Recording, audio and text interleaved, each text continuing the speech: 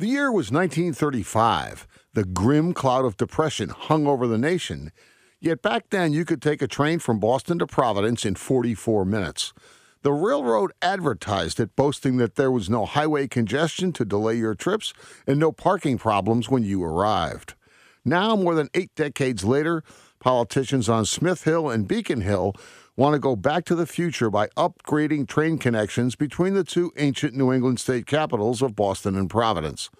Both governors, Republican Charlie Baker of Massachusetts and Democrat Gina Raimondo of Rhode Island, have pledged to make faster and better trains a priority.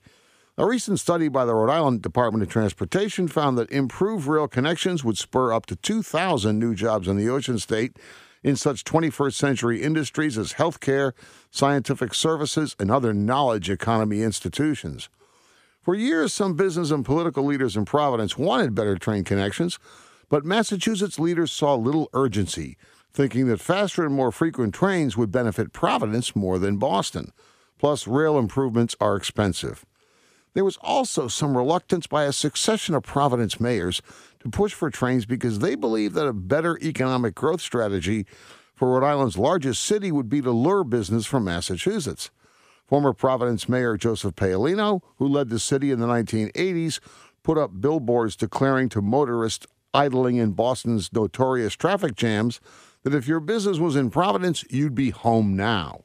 If you thought traffic was bad then, take a trip now from Providence to Boston. A minor accident can turn this drive into a 2-hour ordeal, making motorists late for business meetings or making them miss the first 3 innings at Fenway Park. Governor Baker's administration recently said that Boston traffic is at a tipping point with clotted roadways from early morning to late in the evening.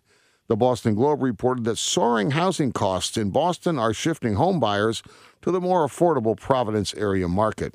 Another element is that the Boston business community is finally getting fed up with being home to some of the nation's most congested roads, says Scott Wolf, director of Grow Smart Rhode Island, a Providence think tank. Quote, "There's an urgency now that wasn't there in the past," says Wolf. Baker and Raimondo aren't the only New England governors who see better rail connections as an aid in battling endless traffic tie-ups. Connecticut's Democratic Governor Ned Lamont last week advanced a $4 billion plan to slash train travel time from New Haven to Manhattan by 30 minutes. His rationale, this would alleviate heavy congestion on the highways that lead to New York. The Boston to Providence line already has the infrastructure to power faster electric trains. The thinking is that train commute times could be reduced if old diesel-powered locomotives were replaced with electric trains. Last week, the MBTA's management board endorsed a plan to electrify the commuter network, with the first phase focused on improvements to the Boston-Providence line and other Boston suburbs.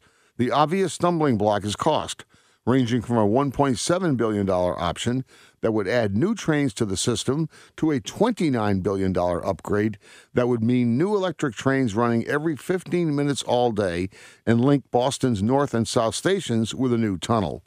The pols on both Smith Hill and Beacon Hill would be wise to accelerate the planning and figure out the financing. The highway-clotted future will be an economic drag on both states if this doesn't move forward.